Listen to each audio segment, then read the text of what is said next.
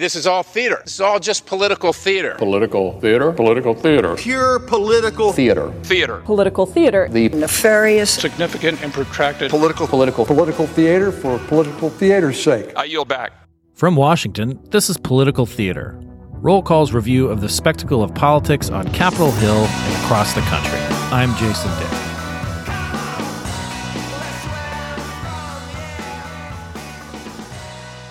I'm Jason Dick, and this is Political Theater.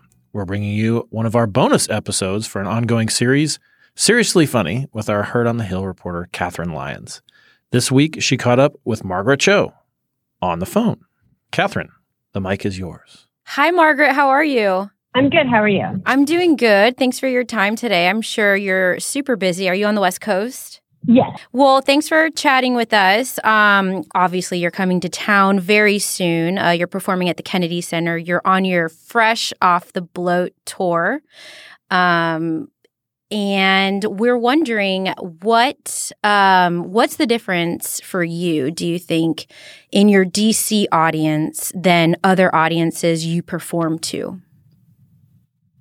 I think that people in Washington, D.C. have a lot of purpose. You know, they're people who live in the Capitol are very determined to change the world often, that they're, really working in politics, in activism, whatever it is. There's a lot of dedication and integrity. And so you have a sort of a different audience. Sometimes I'm performing to people who just kind of want to go out and laugh. And usually in Washington, D.C., I'm going to perform for people who just need some relief. Yeah. And it's really, so that's a kind of a change, because then it's like you're using ideas kind of almost as if it's like a kind of an opiate or something, hope as an opiate, that can kind of motivate people even more. So I always feel like really fortunate to be able to perform there. Every time I've been there, in different contexts, I used to go visit Cal Penn at the White House when he was working in the Obama administration. And that's a typical example for me of somebody who has an incredible sense of purpose and dedication. He's like leaving this huge career in Hollywood to go, talk to people, to work in the White House, which is it's a very honored position, but it's, something that is like, it's very different, but it's because he really wants change. And so I think now more than ever, I just was there in the Capitol not too long ago. And it was like the same. It's always that same feeling of like, we're doing something vitally important. And I'm down with that. Like, I believe that and I feel that. So I really love to work there. Well, thank you. I love hearing what people on the outside think about Washingtonians because it's far kinder and flattering than the way that we see ourselves. So it's always just such a compliment to hear what other comedians have to say. When it comes to the Riot Festival, the Riot Show, it's a part of International Women's Day. So are you crafting a new act for it? Are you going to weave in some of the stuff that you've already been doing? Can you make International I think Women's it's everything. Day I mean, everybody is like the same. It's like we kind of, like comedians just, like everything is so immediate and kind of like we're all working with what we have today because comedy's in a different place now than it ever was because everybody's in the same, like we all know the same stuff all the time because we all get our news pretty instantly. So it's like so everybody's going to be like working in what happened today. But also there's more pressing messages that are a little more evergreen always. Sure. So I think, it'll be a mix. It's a great time in comedy because of that, but it also makes it more challenging, It makes it more challenging, but it makes it more exciting. And it's like, we have to evolve or die, and the basic gist of everything. Yeah, and you've been doing comedy since the 90s. You've been through several political cycles, several presidential cycles. And that was the week that Move On was embroiled in controversy because they had a couple of ads on their site that equated Bush with Hitler. And so I did the benefit and I said, George Bush is not Hitler. He would be if he applied himself. How has your political comedy evolved? Well, it's just become more about addressing things moment to moment. And I think that even though, and it's become more dire, it's like we sort of thought we were at the end, a lot of the Bush administration, like the second one, we thought that was as bad as it could get. And like that was nothing compared to what we have now. Like it was like training, like whatever, like fascist training wheels or something. Like it was like just the bare minimum of incompetency, and it was like a pregame for you. It was a pregame, but it wasn't even a warm up because it was like, it's like we just didn't know how bad it could get, and it's funny because it was not funny actually. So Trump is a target for a lot of political comedians, and he's been part of your acts. Do you have any jokes about Congress, or is that too into the weeds? I think maybe it's more about like specific people, but it's not necessarily. Well, I do have some Mitch McConnell, I think, in there. I do have a little bit of Elaine Chao and Mitch McConnell in there, so that's not the same. But it's like they can get there's some Sarah Huckabee Sanders, not Congress, but there's definitely side players. Kellyanne Conway for sure. It's it's in there, but nothing. I can't say specifically about Congress just today, but that could change by the end of the day. Sure. And another thing about what we do is like we're trying to find like the quirky side of politics. And as you know, a lot of politicians are very straight-laced, they're buttoned up, they stick to talking points. So if one of them has a pair of funny socks, it's like this huge deal for us and we go all in. And in contrast, you just let it all out and you talk and you say what you want and you're unhinged and people have called you fearless and raunchy. What is your advice for them to communicate? What do you think they should be doing differently? I think it's like to realize that a sense of like decorum and privacy is really overrated because everybody really can get down with humanity and all of the ways that emerges in our lives, in our persona, in our in our daily interactions, and in sort of what we choose to like present to the world. And I think that authenticity is most important, or the most underrated thing. And vulnerability is really underrated because there's real power in self-reliance and that kind of confidence that comes with just knowing like who you are. And I think it's okay to be like wild and crazy sometimes. Like it's okay. It's okay to have that side too. Because I don't think of that as being flawed. I think flaws is more of like greed or self-interest beyond that of others. And that those two things are highly apparent in a lot of people in politics. Sure.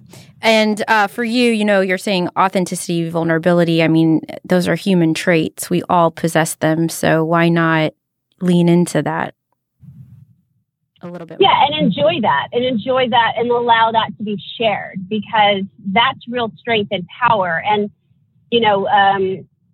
everything else is kind of shallow and like if we're trying to present this sort of like straight-laced image and we're not really that, nobody really is straight-laced. There's no such thing exactly. Everybody has those kinds of quirks or it doesn't come naturally. Or just, they're naturally occurring, in that like the way that we're all kind of wounded as people. Like everybody has these like the idea of original sin isn't actually sin. It's just like we're all hurt like somehow. And it's okay to be. It's okay to show how you heal. And become you. And would you say that, when you're performing on stage, it's a bit of an outlet for you, too. It's a bit of relief. I think all of us need a little bit of relief these days with today's news cycle, 24-hour news all the time. So you're benefiting from it just as much as your audience is. So I had sex with a woman on the ship.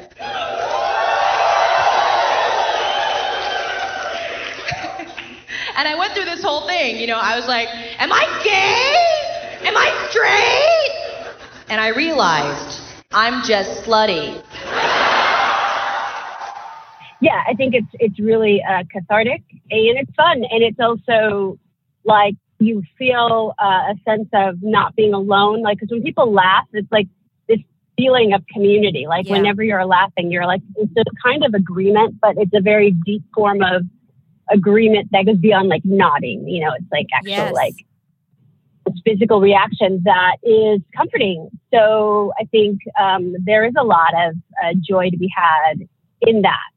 And a couple other areas that you've performed in are Dancing with the Stars. Dancing the Samba, Margaret Cho and her partner Louis Van Amstel. You've been on The Masked Singer.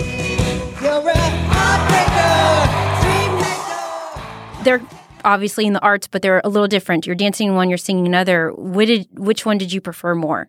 Oh, I really love The Masked Singer. I mean, I think that they're both really interesting places to do stuff. Especially because on Dancing with the Stars, I was with the Palins were there. It was so weird because the people that were coming to the set were like Sarah Palin, Bristol Palin, and then also Brandy Norwood and Whitney Houston. Wow, yeah. So they were there, and that was just a strange combination. Was that surreal? And the situation from Jersey Shore. So there was like a lot of weird people that would never ever meet. Right, worlds colliding that would not hanging have otherwise. Together. Yeah, so that was really crazy. But The Masked Singer was very isolating because you couldn't talk to anybody. Right. And so you were sort of sequestered in your area. Were you hot in there? I couldn't see anything. Yeah, but it wasn't stifling in the way that it was just more claustrophobic. Like it wasn't, because it was like a little space. Yes. But it was inside. It was weird. But I loved singing, and I loved kind of like the idea of, can you measure talent without context?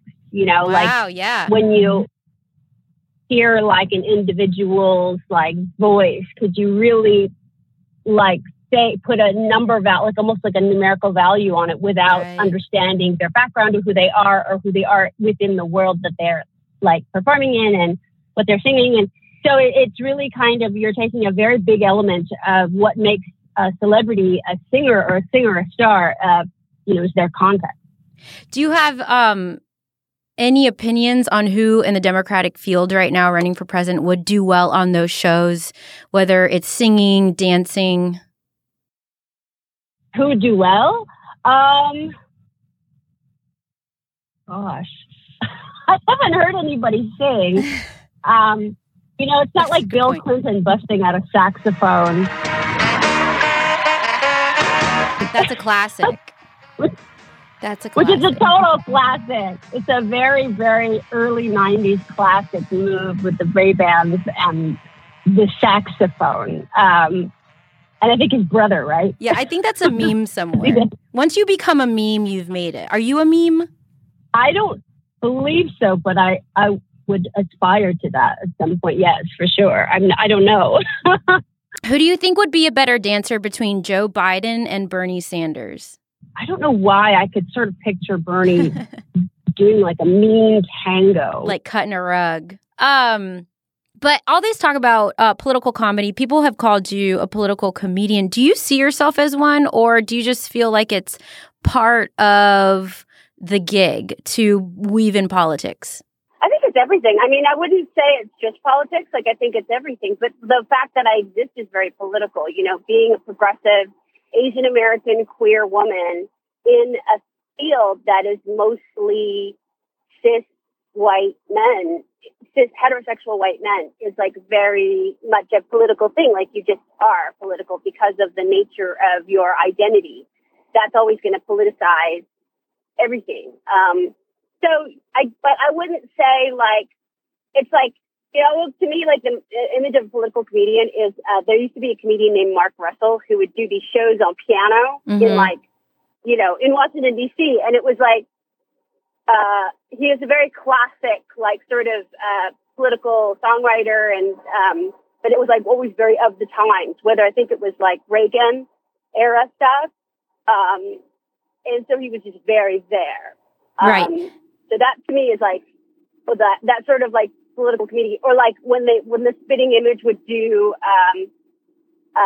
like all of those like, puppets of the different presidents and the, prime ministers and monarchy, so that to me is like sort of what I picture as political comedy. I want to be like the sort of, the political comedian that's sort of like doing guerrilla theater in the park with like a Nixon mask in the 60s. Like I like that kind of like, weird socialist, free performance.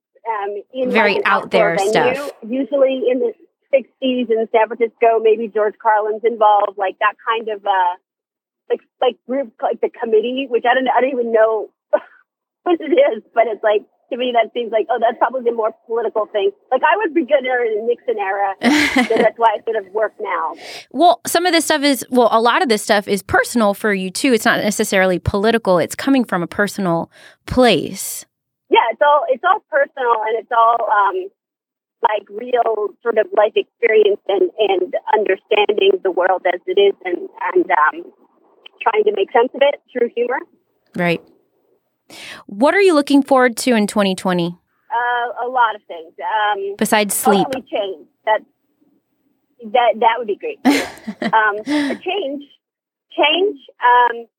Some sense of maybe back to normal. We haven't sort of been back to normal in a long time, and I don't know when that's supposed to happen exactly. But and I don't know what normal is. I think a normal that's not the new normal, because the new normal it's not normal. So it's like trying to figure out where we are and trying to make more sense of it if I can. I think that's the key. But I'm enjoying 2020 so far. I mean, even though it's pretty crazy and pretty hideous, I actually personally am having a good time. It's early too. I always do. So yes, it's still early. Yes. Yeah, and it's looking good for you. And I want to thank you so much for your time today. You're on your Fresh Off the Bloat tour through 2020, correct? Correct. And you'll be in D.C. this weekend for Riot, an International Women's Day event. And I think you'll kill it. I think you're going to do great. Thank you. I'm excited. Because I'm an expert, and I say that you're going to do a great job. Well, I'm so excited. Thank you for letting me know. I'm really, really glad. All right, Margaret, have a good one. Thank you so much. Thank you. Bye-bye.